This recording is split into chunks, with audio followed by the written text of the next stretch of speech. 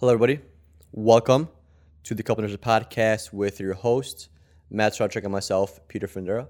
This is a podcast where we tackle current health news and hot nursing topics, one conversation at a time. Thank you for tuning in. We guys are having an amazing Friday. Thank you guys for following us. Thank you for everybody that's watching us on YouTube. We're on YouTube. Patreon coming soon. I want to confidently say within the next month. I want to say it's going to be out. We do have something out there for you guys on there, but it's still in the works. So thank you for your patience. It's going to be out. And we're also going to start live streaming very soon. We're just trying to figure out some issues that we're having with audio, things like that. We're MacBook users. Not every program is MacBook friendly yet, but it's going to be there. And make sure you guys comment, subscribe on YouTube. Make sure you leave a comment on Spotify, Apple Podcasts, and make sure you leave a review. You know, it keeps us going, keeps us motivated. And thank you so much. What's up, Matt? What's up? So in this episode, we're going to talk about code status. And code status is not only for medical professionals, it's for anybody that's listening, because code status is usually not talked about fully until there's a medical crisis and there's a lot of emotions in play and things don't end up the right way sometimes. So I think this is a great episode to cover for nurses, non-nurses, to find out what is code status, what happens in the hospital when the code statuses are put into place, and the different types of code statuses. It's a very difficult thing to bring up. It's a very difficult thing to kind of figure out. But yet, code status is something that you could so conveniently kind of just pass by and not really focus on, right? Because nobody really goes through their normal life, normal schedule, and think, hey, I wonder what code status I should be in a hospital, right? No one really thinks about that. Yeah. And even if you do, you're hesitant to even create advanced directives or hesitant to even put something in writing. Why? Because it's not something that you expect to happen to you, right? That's why it's so easy to kind of put off to the side.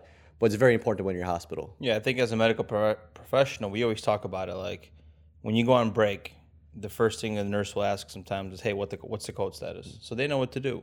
And among us, it's an easy conversation to have, because we need to know. And just like you said, we don't talk about it over breakfast. Like, hey, what do you want us to do when your heart stops beating? Or do you think you want to get intubated? Do you want to maybe wait a week? What if you are in a car accident and it's longer than 2 weeks and you're in a coma? Are you going to get a trach and a peg? Those are conversations that should be brought up maybe once in a while between your family or loved ones, just to kind of understand what should we do in these situations. You think it's okay? So for us, we're in our mid-20s, right? So it's not something that we don't really think about death and dying very much, being hospitalized, right? It doesn't go through our head what if one day I'm gonna be sick? It doesn't really go through my head that often. Maybe once in a while, but you know how we have the Erickson stage of development. I wonder if the later stage, because we're obviously in one stage, there's another stage after us, right? I think there's actually two more after us. I'm not 100% sure, but we're in one stage, but there's another stage that follows this one, right? I wonder how our thoughts are going to change about hospitalization, about how our thoughts and impressions of our life and of things that we do are going to change in the next couple of years, when we're maybe not next couple, probably next quarter century, right? And when we're maybe, because we're 26 right now, I wonder how our thoughts are going to change about this when we're in our 50s, 60s, right? Because when you've lived that long, you have a different mindset, different way of thinking, right? Your brain is continuously developing, right? So it takes 50, 60 years for you to reach that stage of thought, right?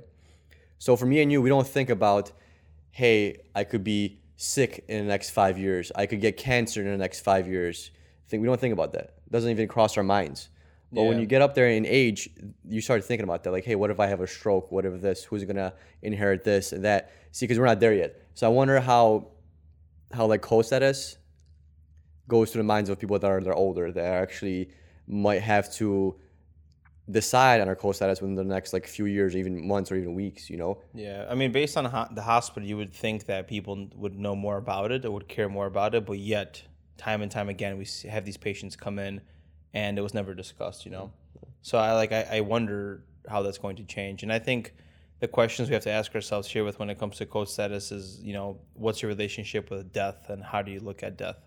Because if you're super fearful of it, you're never going to think about those topics, especially in your 20s, right? That's very fearful. I don't want to die. I want to have to do so much things. I want to go skydive and X, Y, and Z. But as an older patient, you would think they would think a little bit more. But are you fearful of dying, though? Think about it. I think I have a very good understanding of death. Like I think I have enough integrity behind me. If I were to pass away, I think I'd make peace with it. I wouldn't be a ghost that would haunt you, basically.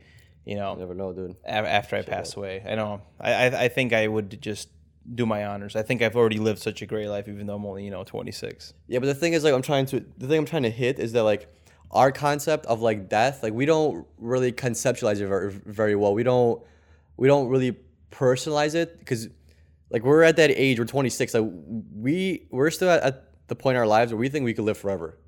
You know, Sure, yeah. our body still hasn't. We're not even peaking or anything like that. So like, our body's still pushing forward. But when you're like 60s, 70s, like, you're already a lot closer to death. You know what I'm saying? And those thoughts start to take over a lot more. Because when we do stupid shit, we don't think about dying. Think about the risks that are gonna happen to us. Well, maybe now we do because we've personally had an experience of somebody fucking Hell almost yeah. dying. But like, when you reach that age, like, you're not gonna want to do certain things because you know that, hey, you're older, your body's more fragile, and you're not built for this kind of thing, right? Because your chance of dying are more than ours, right? Yeah. And I'm really curious on how, like, this, like, the thought and the thinking behind death and dying are different our age compared to somebody that's older. Right. No, Like, imagine if you're talking to your grandma or grandpa about death and dying, they're gonna have a whole different perspective because they had the same perspective as us, very similar to ours, not necessarily the same exact one, but they had a very similar perspective to death and dying when they were our age to what we are thinking now, but it's completely different now. yeah, I bet, man. And then you also have the people on the other side of the spectrum, like one of my grandparents that I talked to, and when I asked her about code status, like, she just like didn't know. She's like, I don't know, I don't think about those things. Just do whatever, bury me anywhere is kind of what she said in Polish. It's kind of funny how that sounds, but it's like, yeah, grandma, this is a serious damn conversation, and they're still neglecting the fact, man. And but- they're like 80 something. It's wild. It's like I don't know. It's interesting because Polish, and in one sense, it's good because, like, that kind of shows that she's ready. Whatever's gonna happen is gonna happen out of her Accepting control. it. It's acceptance. But then it's a little bit of like stubbornness, that Polish stubbornness, where it's like, I'm not sure if it's stubbornness or it might be a little bit of even fear. Like, you going to the hospital or you're talking with somebody from social work or somebody's talking about your code status, and you talking about, like, hey, I'm 70 years old, talking about what people should do and not do to me in a hospital. Like, that's a scary thing to think about. Like, you don't really want to think about that. That's why it's so hard, I think. Because that's when people. So we have our own idea of death and dying, but when you're actually doing your advance directives and you're deciding on your code status, like one-on-one or with your family, that's like the only time where the conversation and the ideas and the thought process is literally around dying. That's like you being in a room almost with death. Oh, hell yeah. It changes the atmosphere, man. You know? And you see it in the families too. It's crazy, right? Like, it's making a decision. You're just like, damn, it's the first time that I have to sit down and actually think about, hey, when I'm in a hospital about to die, like, what do they want done? Yeah, I had this conversation one time with my parents because I thought it was so important, and I gave those questions to them, like, what would you like for you to be done? And I think, like, getting a trach and all that stuff was never an option or talked about. But of course, you want a fighting chance on a ventilator, but it's hard to decide for how long, And I don't know if you want to get into stories already, but we should probably first talk about what is code status before I get into, like, stories about, like, having this situation pop up as the code is actually happening. It's like, it's wild. Okay, you sure? So for those that want to know, like, what is code status, correct? So every patient that's admitted to the hospital, whether it's inpatient or outpatient, having surgery, you are designated a code status, meaning if there is an emergency happening, what type of emergent treatments do you want for us to be done? What do you want to receive? For example, if your heart is going to stop beating, what do you want us to do? Do you want us to do CPR, or do you want to just make peace with what's happening in the situation? So everybody's going to have a different code status, and then it gets broken down into even, like, the different things we could do in that code, which we're going to go into the different types. I think so. I'm glad you already spoke about what is code status. Like, I remember when I talked to my parents about, like, what did they want done if they were to go to hospital and things like that. I talked to them a few years ago, and they basically said, if there's a chance, do everything, but if there isn't, then you don't gotta do anything. But then I asked them, like, what do you guys think happens when, like, like, when you code? Like, because they didn't understand, because we know a lot. We know a lot more than typical American citizen, but we know a lot more about medicine than our parents because our parents Yes. never dealt with anything in the medical field. Like back in Poland, like people were scared to go to a doctor. Like if you go to a doctor, like it's always bad news. That's the kind of the stigma with it is if you're going to a doctor, it's bad. No, there's preventative measures, but people are still kind of hesitant to do those because they say that or they feel like going to a doctor is bad. Same with dentist. You may go to a dentist, for pain. You go to a doctor for bad news. Things like that. That's the stigma that we got to get rid of, but it's going to take years to get past that. Definitely. Next generation. But when I actually talked to my parents, they weren't even sure what these like full measures are. Like they didn't know that we could, if you can't extubate you, we give you a trach. Like they didn't know that's like an option, treatment option. Like they didn't know that we give you not only chest compression, but we also give you meds during the chest compression. They thought we still give mouth to mouth, but in the hospital, you don't give mouth to mouth. You have an ambu bag. Right. We intubate right away. Like you could ask your parents these questions, and they might give you answers because that's the way they're taught. You get a question, you give an answer, right? But they don't really know what the hell goes on, and that's how a lot of patients are as well. But I feel like living in the United States, American people are more in tune and more knowledgeable on like the hospital system. Yeah, I think definitely people from third world countries and foreign people have a hard time dealing with it because they don't understand. And sometimes I feel like certain like Latinos and specific populations like that, they're afraid of making this decision based on code status because they feel like they're playing with God's hands in a way. They feel like if they say, DNR, do not resuscitate, and yet, oh my God, well, she could have lived or he could have lived, They go into these like stereotypes about God and they just rather keep the patient full code and just do everything because that's the right thing to do. But yet they don't understand this complex, medical field that we do that, hey, yes, full code is the right thing to do, correct? We want to keep this patient alive, but sometimes that suffering is too much for the patient and they're suffering more than their quality of life. And just like quality of life, what's the risk benefit here? And sometimes we just keep these patients alive for too damn long. And that's the sad reality, Yeah, definitely. People that are religious, things like that, they want to have, I can use multiple words for this, but they want to have nature take its course or, God take the course or whatever, go the road that they've been paved, right? It's all, it's all means the same.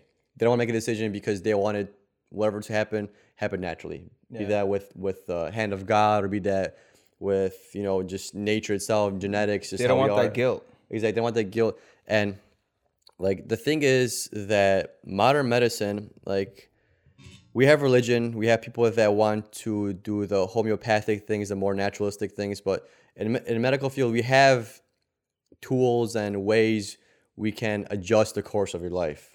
You know what I'm saying? Like, let's say back in the day, if you had low blood pressure, we couldn't give you, there was no pressors. You would just hypertensive and you would die. Compared to here, if you're hypotensive, we could give you a pressor. If you're agitated, we could give you more propofol, more fentanyl, things like that. Essentially, we could genetically modify like your medications to kind of have you survive the longest. And we do that in good faith, in good measure, hoping that you are going to come out of it the same and better than you went in, right? Or not really as better because it's kind of hard to do better, but they want you to come out as healthy as you were when you came in. It's like patient outcome, right? You want the best quality of life afterwards, and that's the goal that everybody strives for. Right. So people always say like, yeah, whatever happens for a reason, or I'm gonna have it in God's hands, or I'm gonna have nature do its thing. The thing is like if there's a chance for you to live and like something simple like hypotension, like things like that, we could fix that up and then we can make you live a normal life. Like that's completely like in our hands and in our controlled medical professionals. Like we could do that. It's not necessarily that we don't touch anything and let nature do its thing because then people will be dying at a lot higher rate than they are now, right? Yeah, it's just like typical dialysis. The patient technically wouldn't be able to make it, but artificially getting dialysis and getting their toxins pulled gives them the ability to live longer. Yeah. Just like you dealt with LVADs for a long time, correct? Yeah. That patient's heart is already shit. They can't really function themselves. But artificially, we could still keep you alive, correct? Yeah. It just, comes down to that situation. What's the quality of life there? This is going to sound a little bit weird, but if we could turn like acute illnesses into chronic issues, we could probably have people live better lives. You could probably find better treatment and cures for things. Say that again. And if we could turn acute like issues or diseases into chronic issues or diseases, it would be easier for us to find different cures and better ways of treat and manage things, Okay. right? Explain that a little bit. So of course it's gonna be like it's gonna fall in different scenarios. Like obviously like an MI, you can't really have that be like a chronic thing. But let's say like an acute kind of cancer, we could say let's say like pancreatic cancer.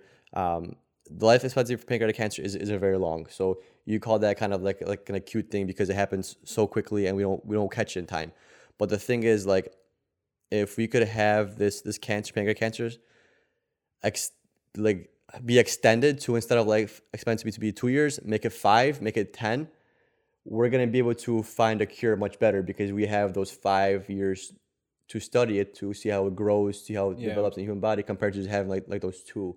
You know what I'm saying? If we could somehow, I wanted to say prevent. It's delayed disease in a way. If we could delay disease in a way, or even when someone catches the disease, if we could extend it to not, well, it's hard to explain because not every acute issue is going to have a chronic counterpart, right?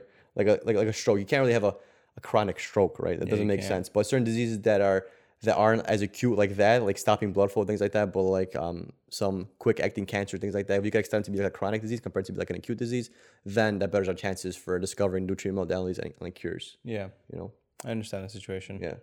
I would say also strokes could be technically long-term because there's ischemic long-term ones and all that. Yeah. Just for the sake of one of those punctual ass nurses that's listening, like, yeah, well, you could have a chronic ischemic stroke there. Yeah, the thing is, like, with that is like, then if someone's, then in that sense, it wouldn't be like a chronic stroke. It would be just the chronic development of like atherosclerotic plaque. Yeah, so that would be that's a different kind of goal with that, right? Because when you have a stroke, what's our goal? Either evacuate the clot or stop the bleed, right? Those are the acute actions. When you think about the build up to the stroke, you're thinking about more like clot prevention, things like that, healthy diet, prevention. Yeah. So, like I said, not everything could be acute, but that's a good point that you brought up.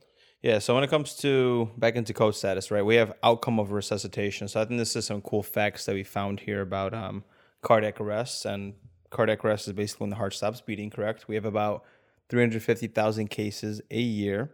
The survival rate outside of the hospital is usually less than 12%. And CPR can double or triple your chances of survival. And CPR, what does that stand for? Cardiopulmonary resuscitation. So that's us artificially pumping your heart with our hands on your sternum. We crack that shit, of course. Friggin' feels nasty when you do CPR and you feel like your chest wall is nice and fluidy. Kind of sounds crazy to describe, but you're doing quality CPR. If you haven't felt that happen before, when you have that that chicken wing where is that the chicken wing or some kind of meat where you has like those 2 bones and you rip it and you break it apart and you hear that crack. That's kind of how it like a chest wall sounds when you crack somebody's chest. Yeah. Yeah. And then based on 2016 survival rates here, if you're outside of the hospital, your chances of survival post your heart stopping cardiac arrest is 12%. In the hospital, it's less than 25%, which still sounds little, but you know what I mean? Because usually on TV, like the team comes in, they do such a good job, patient's alive again. But, we don't get every single code. I would say that respiratory codes are easier to, of course, because when a patient codes in the hospital, there's 2 types of codes, usually respiratory or cardiac, correct? Cardiac, your heart stops beating. Respiratory, you might have a ton of secretions. Something might happen. Your airway might get occluded, and we got to intubate you for that reason. That's a code. Your heart doesn't always stop beating when it comes to respiratory code. And I know like infants and babies, it's usually all respiratory related, but that's not our profession. So we're not going to really talk about babies here and when it comes to cardiac arrests. Yeah, I mean, the stats seem real low. 12% outside the hospital, 25% in the hospital. That seems super low. And it's actually a little bit less than 25% in the hospital. But think about it, guys. Like, there's nothing worse that can happen to you than a code.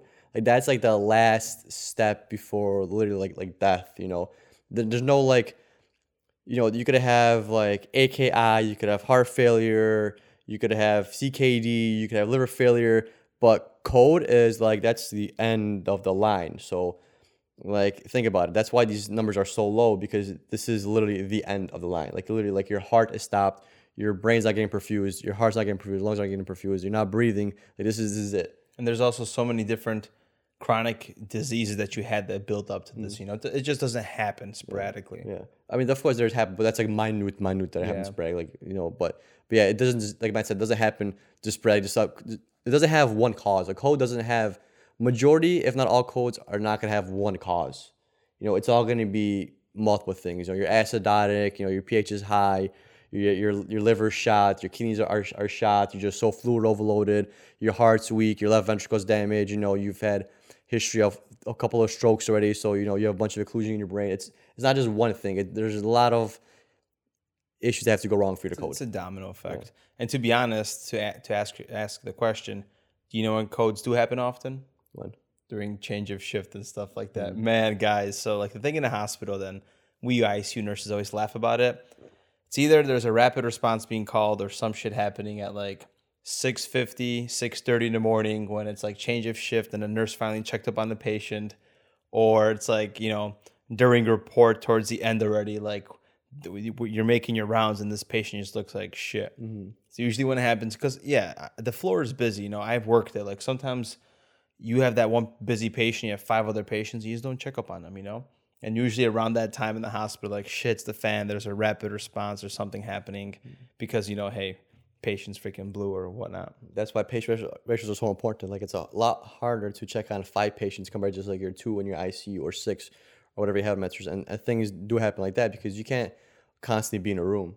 But if you know your code status, we don't have to, go crazy, because being a full code sounds great because you do want to live as long as you can, right? Like ideally you want to live as much as you can, as healthy as you can, and you want to be brought back if you do lose a pulse or you do stop breathing. But that's not for everybody. Like, if you lived a very fulfilled life and like you're okay with passing, because we might bring you back, but your quality of life after a code is rarely the same as it was before. Like I'm talking about like rarely, like maybe 2% of people that come back out of a code are back to their normal selves. Of course, if you're younger, stats are a little bit more in your favor. But if you're above 40, 50, your chance of not having any kind of extra damage due to the code is very minute. Like you're gonna be pretty fucked up. Plus, like after you achieve ROSC, we actually cool you. So usually there's induced hypothermia. So to preserve brain function, we technically freeze the body down to, I can't remember the hypothermia protocol.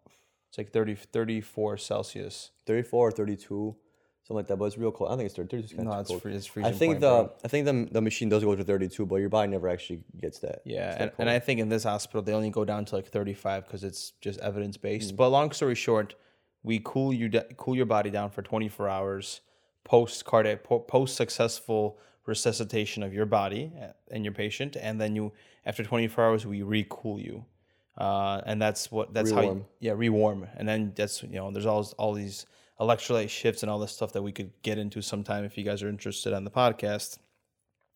But that's what happens after we successfully saved you, and to make your point is what I'm saying is, rehab is going to be crazy. Like you being down in that ICU bed laying down, that's going to result to like 2-3 months, whatever the amount of days you're intubated, like of rehab. Like it takes a while. It does. And not a lot of people like walk on all 4 or all 2s afterwards and all that. So it just depends on the situation. We don't see it as much because we're more in the acute part. But like looking at rehab, because I've worked a few times when I floated, it's interesting seeing those patients that are like in-house rehab and seeing how they're still kind of like having a hard time doing things and they're struggling with like mental health afterwards. Like it's a long road for everything.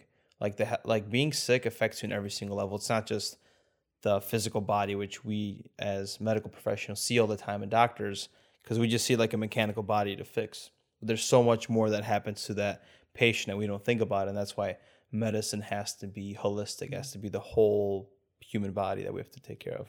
Right. Yeah, and even if you get you back and you go through rehab, like it's say we get you out of like say you code and we bring you back, you got ROSC and all that jazz, and we keep you alive for like a year. But if that 1 year is spent straight in a hospital, barely being able to walk, was that like a year that you really want to go through? Like, let's say, and things happen post cold too. Like people could have a stroke during a cold. Like people could get a punctured lung. It's like it's pretty traumatic. You could get fractured spinal cords, things like that. And just because we get you back doesn't mean your quality of life is going to be anywhere near what you wanted it to be or where you want to be in life. Yeah, that's why deciding the code status is very important, which we should probably talk about it now. The different types of code statuses, right? So there's not only one code. We could do different treatment modalities based on what you want to be done, right? So the basic one is full code. That means we're doing everything possible. We're going to be pushing pressors, giving you meds, intubating you, putting you on life support, and doing CPR, correct? That's the, how would you say that's the full package? That's the top package when you come to the hospital. You're going to get an A line, you're probably going to get a central line, you're going to get everything. Everything's going to be done. You might get a tube in the butt, just depends on the situation. So then we have a DNR, which is do not resuscitate. When that order is signed by the patient, by the family member, by the power of attorney, whoever, we do not touch you as soon as your heart stops beating. And there's also something like a partial code, correct? There could be like a DNI, which is do not intubate. So that patient got extubated. The family saw the situation, saw how traumatic it is. The patient does not want to be re-intubated again. So we could have partial codes like that. We also have codes or partial codes like no meds. So we could do CPR. They don't want any medications given, or they don't want CPR, but they want everything else. So we'll intubate you. We'll give you pressors. We will cardiovert you, meaning if your heart is like an SVT or a crazy rhythm, we could shock you or we could cardiovert you. So there's all these little things. And sometimes it gets freaking very damn tricky. So I had a patient that was looking at a note and she was a partial code. So she did not want to be intubated. She did not want CPR, but she wanted to be cardioverted. And like, I forgot about it. It was like 6:50 in the morning and I'm eating an ice cream, before change of shift. And they open the door and they're like, Matt, your patient's in the VTAC. I'm like, fuck.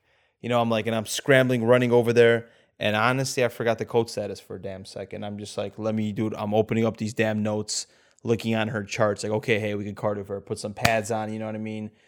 Gave her an amio bolus, and actually she converted herself. We didn't have to, do anything. The amio bolus did its job, but it's just like, that those statuses are very important in a hospital. It gets a little bit trickier when you have like these partial codes and all that. Right. And then you could change these like any time too. It's not like once you write it down, you're stuck with it forever. Yeah. Like I'd say you could be a DNR, which means we're not going to do anything. But let's say you want to go for a hip replacement. Well, guess what? That DNR is going to be off the table. So now you're going to be a full code and we're going to do hip replacement. And then that DNR is going to come back whenever you want it to, right? So it's not like you're going to be like that forever. And let's say, you code, you bring you back.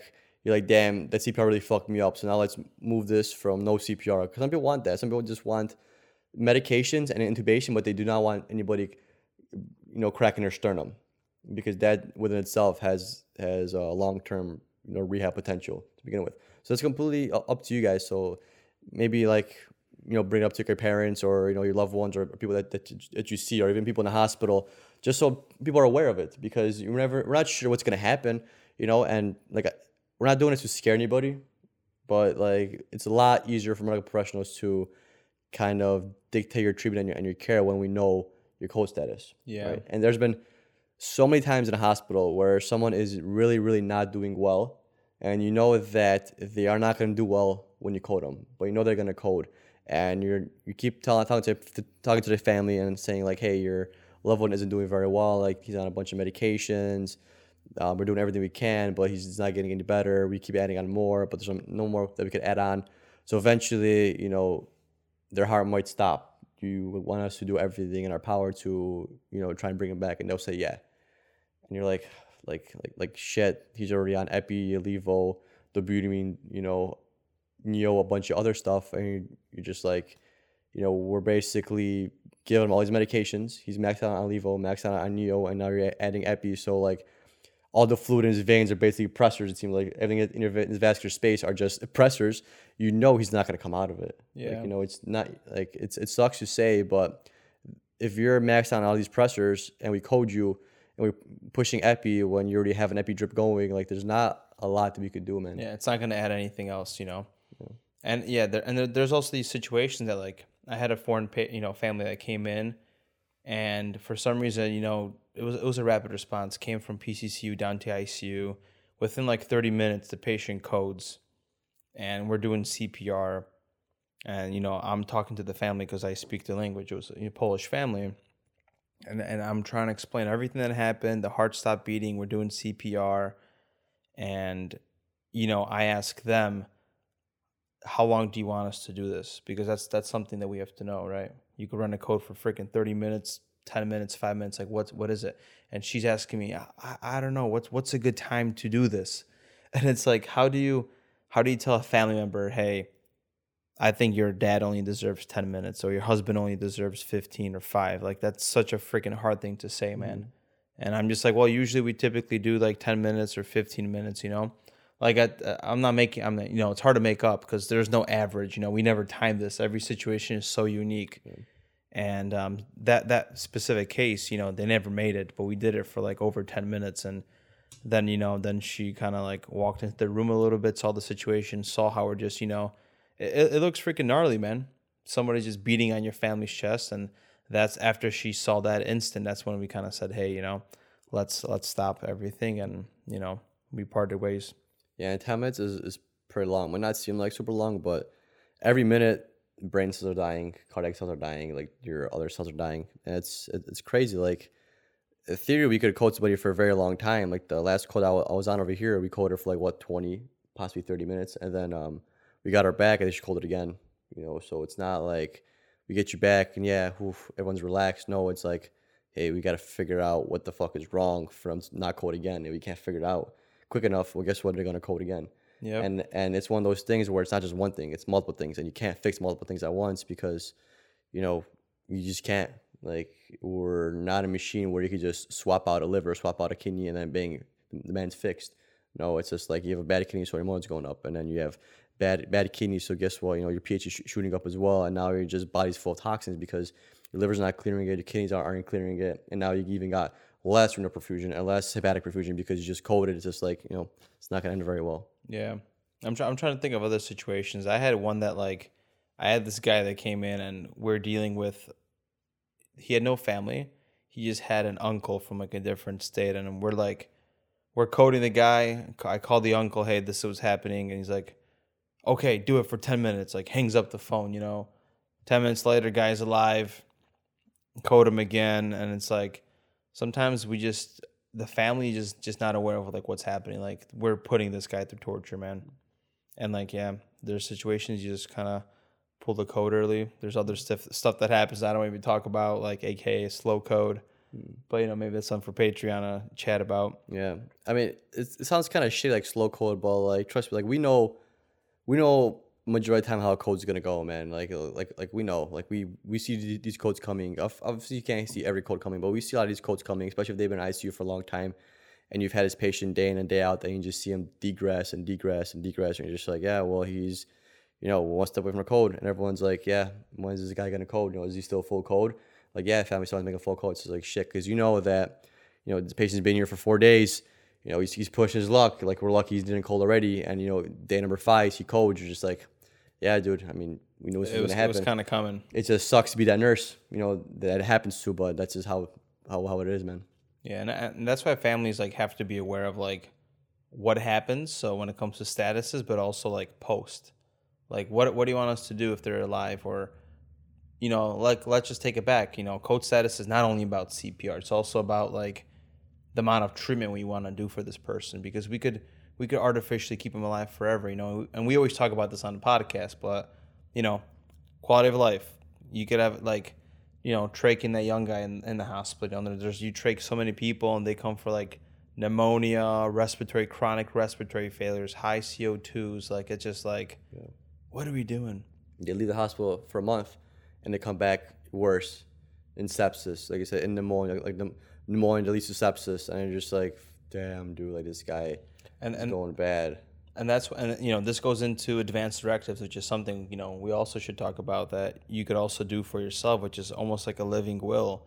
And advanced directives, like this legal document that allows you to write out the decisions of your like goals of care, end of life care, I should say, of what do you want to be done. You know, you could choose your code status. You could choose not to be artificially fed or not to be intubated, and also in that living will, you could decide on who is like the What advanced directive is not living will? That's what I meant. But usually on a nursing school, we talk about both of them simultaneously, right? Like they're mentioned. Usually when somebody goes to complete a living will, they usually advanced directive portion. But the thing is, like, if you don't have a strap of advanced directives and you just have things that you want done in your living will, the hospital doesn't have to enforce that. It has to be advanced directive format. And in advanced directives, you could also assign like the healthcare power of attorney, right? Yeah. Which is the POA, and the POAs is going to be this designated person during any kind of event we call. We explain the situation, and this person makes like the life decisions on your behalf. But this is only when you are not able to make the decision yourself. Yes. So let's say I have a power of attorney. Let's say Matt's on my power of attorney. He's in my advanced directives. I want to be a DNR, right? Okay, I go to hospital and Matt knows I'm in a hospital. Like, yeah, they're not gonna call Matt to ask for, hey, can we put a central line into Peter? Because if I could respond and I'm 8 times 4 and I'm completely with it and I'm coherent, I could still make my own decisions. Yes. And I could still be like, hey, yeah, I have advanced directives that say DNR, but while I'm here, I want to be a full code. You could do that. It's not just whatever advanced directives say. It's not it. You could change it whenever you want. That's only in times of you not being able to make decisions yourself. Like if I came in the hospital, I'm intubated, sedated, obviously can't respond, and Matt's my power of attorney and my advanced directives say that I'm a DNR, they're not gonna extubate me. Let's say I coded on the spot and nobody knew, and they intubated me and all that, and I was a DNR. Well, guess what? They didn't know that outside the hospital, right? Where I coded, they'll bring me in and they'll keep me alive, and it'll be up to Matt to decide now. Yes. Hey, what should we do? He's a DNR, technically, but he's stabilized. So Matt might want to say that, hey, if he's stable, keep him a DNR, but don't escalate any kind of extensive measures when he goes to cardiac arrest again. But they could still, put me on pressors, things like that to help me get better. But when I code, I won't have any CPR and things like that. Or let's just say another scenario with a power of attorney. Peter's in the hospital. He was making his own decisions for 3 days. 4th, 5th day, let's just say he got confused, something happened, delirium, confusion. Then if there has to be a special procedure done or something that requires his decision or his consent, they can call the power of attorney, explain the situation, because Peter's not like conscious, he's not alert and oriented, he's not conscious enough to make decisions for himself. Then that would go into power of attorney. Yeah, a little complicated, a little confusing, but that's just how legal doctrine is. You got to make sure that it's written somewhere so people know. And like advanced directives are very important because like what you want.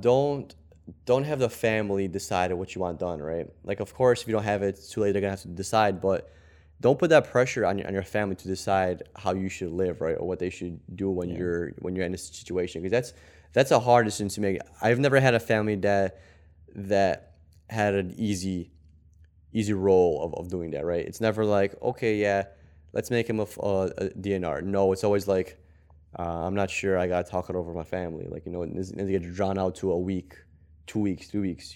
Like things like that, and then it finally becomes like a DNR. But this is very important because don't leave that to your family, because your family's gonna struggle with it because you're not there to make decisions for them, right? And decision should be made by you because it's for you, and it's in such a dire time and dire need for that decision where everyone is super stressed, and it just calms everyone's anxiety down. Like when my grandpa was in hospital from a stroke, he didn't tell anybody like what to do, or what did he want done, and that was horrible on my family. Like nobody knew what to do. Some people said everything, they want everything done. Someone said they don't want anything done, and then when a doctor came in, whoever said that they want everything done flipped and wanted nothing done, and the other person flipped the other way. So it was like a giant mess. And then they came to me being like the only medical professional in the family, like asking, hey, what do you think? I'm just like, dude, like I don't know, like I'm his grandson, yeah, but we never really talked about this kind of shit. Like you guys should be kind of guiding here. All I was able to do was kind of explain a little bit more in detail, and a little bit further of like the physician's notes were or what the doctor was saying. But the decision was like almost put on me. I was like, fuck, dude. Right. And but then we just talked it over and we finally got through it, and we decided to make the best decision because, we remember our grandpa for who he was and kind of like how he would want to live, how much like brain damage he was okay with taking on and still being able to kind of live and function, we knew that the way he would come out of it wouldn't be the way he wanted to live. So we kind of just decided to, just go with the de-escalation of care. Respect, man. And that's what's like hard, man, is just seeing these family members suffering when things could have been prevented, things could have been communicated better, and there could have been a lot less hardship towards the end of somebody's life. Because that's like the worst thing to see. Not only are you seeing somebody pass away, but you see families torn apart, arguing, not knowing what the right decisions to do. And usually there's those family members that have opposite viewpoints, and it's you're usually going to be arguing and undecisive and Different interests. And the doctor, what do you think we should do? And it's hard to give that kind of opinion as a nurse to a patient, and sometimes they'll ask you for that opinion, and it's hard to give them the gist. I like to be straightforward and tell people for what it is, or I'll tell them exactly like what is a quality of life this person expected to have. Like I'll give them like the reality check of what it is to be trached or intubated, or this is going to be done, and then I let them decide. I never try to like persuade too much of an opinion, and that's what you try to do too. Just always shine perspective onto your patients and educate them. I don't tell them about outcomes unless they ask you for outcomes. What I usually do is basically what I do with every situation is when they ask me, hey, what do you think we should be doing? I explain to them like once again where the patient is at, like, hey, he's on medication for this and this, and I'm lucky if I had that patient for a few shifts, not just one shift, because then you kind of know how the treatment has been progressing. So let's say I have a patient that's, slowly been weaning off the pressures, every day where it seems like we're going down in levo. So like I'll explain that to them, like, hey, your mother's still really sick, they're on these 4 medications, 3 of these are for blood pressure, the other one is for his sedation, to calm him down. And the past couple of days we've slowly been decreasing his medication, which is good. But the thing is that your father is still really sick. He's still really septic. He's got a bad heart. He's 6 years old. So that's kind of how, like, that kind of a spiel. I'll give that spiel. But I would never tell them like outcome based, like unless they ask me. Like if they ask me, hey, how often do you see somebody come out of this? Then I would tell them. Yeah. But if they're not asking for like a direct outcome question, then I want to bring it up, because then that's kind of going to skew their opinion, and it might not be what they're exactly looking for, and I might just put that thought in their head by accident. So what I usually do is just remember your father for the good times, and remember how he was, how he lived, and if he ever mentioned anything about death and dying or being in a hospital, try and remember that and see what he told you. Like, did he ever say that, hey, he wants to be under like the vent or any kind of medication? How long does he want to stay in the hospital for? If you ever mention it and anything like that, it's best to kind of take in his wishes. Because even though you guys are very emotional right now, and I'm sorry that this is happening to you, this is very hard. I want to say I understand, but I'm not in your situation, so I can't really understand what you guys are going through. Yeah. But it's very hard. So try to put yourself to the side and think about what your loved one would want to be done to them in a situation, and then that kind of puts them. It kind of a little shocks them a little bit, because they're so focused on their emotions. They're so intense because, hey, their dad's dying in the hospital. Like they might never see their dad again, but they're so in tune in their emotions, and their emotions are so strong. The grief, the sadness, the anger is so strong, where they forget what their actual dad wanted, because they're so scared of losing that person. That's actually a very good point. Mm-hmm. So that's why I always bring up that. You kind of help them get this like third-person view, and you're putting that person in that person's shoes. That's actually very good to do. You are right, and we do it so often. We're wrapped up in our own emotions, just like with like self-esteem and stuff. Like we think like, oh my God, everybody's looking at me, but in all reality, no one gives a flying shit, and no one is focused. But yet we create this whole center of focus on us, and we think like, it's all us and all feelings, all emotion. It's just what I'm feeling. Yeah. Or even when you have that conversation with somebody, and they basically say I feel, or this is me, they're not even you're not even being heard, bro, because they're hearing just what they're thinking, what they're feeling, and they're just projecting that opinion. It's really hard to have somebody that's that aware, that's able to take themselves out and have that empathy to see how that person feels. Yeah, it's hard, dude. It takes a level of, I don't know, you want to call it IQ or some emotional skill? Yeah, I don't know. It's even hard, like, It's even harder as a nurse putting yourself in a patient's shoes because we see a lot of cold, you see a lot of death and dying, but still real hard to kind of gauge what's going to happen, and it's still hard to make the decision. Like every time there's a family that's kind of debating on what kind of code status to put their loved one on, like usually I can't even figure it out either. Like it's just like there's no wrong answer. There isn't. I want to say, but I say that with a little grain of salt because there has been times where you see a patient really really struggle, and a family is still pushing, just like, dude, is it like really worth it? But it's up to them. That's why you don't really know what your family's gonna kind of put you through if you don't outline it in words or in paper, because ideally your family's gonna want to keep you alive as long as they can. Not. And you can't let them know that, hey, I'm ready to give up. I'm ready to pass. I want to go. You can't tell them that when you're intubated, sedated, or when you're stroke, you're nonverbal. You can't tell them that, right? Even though you're ready, like you've been ready for years and years, and the moment actually happens, and you didn't have advanced directive, and now you're struggling. The thing is that, like, what's crazy, you don't know what's going on in someone's head when they're dying. That's why it's so hard to kind of have a perspective or kind of gauge which way to go with these ideas, right? Because you don't know if someone's in a giant state of euphoria, like are they in like an amazing dream and they die, or are they struggling when they die? Like you don't know, man. Like you don't really know if they're sedated and intubated and they're dying. What's going on in their head? Do they know what's going on? Yeah. Or is it just like, or they just like, or has a soul or left the body and just an animal? It's a great mystery, man, and I think we're not meant to find out the answer. Never know. Because no one ever came back and told us, what's up. And you've had those people that had those near-death experiences, but I don't think they remember much. All they say is they just had this flashback of their whole life is in front of them. That's all you hear. I don't know if that's a myth or not, but yeah, that's what you hear. Some people don't have anything. It's just like it's all over the place. You can't really gauge it. Like I haven't dug into research. Maybe we can. Maybe we should look that for another episode. That'd be pretty cool.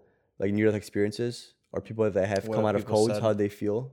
It's not a bad idea. Pretty cool. That would be cool. We'll think about this. But even this whole episode, like we give you guys episode, and it's just for you to decide, for you to digest, and for you to make your own decisions, and for you to educate your family. And if they don't take this education, then down the line you might just have the situation where there's just a crisis. It's just part of life. That's just how humans are. That's just how stubborn they are. But at least now, you guys have the idea to be aware of the different situations and maybe how to approach it a little bit better. If there's any takeaway from this podcast episode, right? Or even if in your hospital with somebody and your family member and the nurse asks you, hey, what code status do you want, or what code status does your father want? Now you kind of have an idea. Oh, well, there's a DNR, there's a full code, and there's like these modified ones. You kind of have already kind of gist of it. So just for that, you're going to be a little bit smarter and kind of a little bit more prepped for these sad occurrences that happen with life. Yeah, and it's just part of life. That's one thing that's for certain in life is dying. Yep. Dying and pain, no big deal. We all go through pain in different ways, in different doses. And even people get married, what do they say? It's like till death do us apart or something like that? Yes.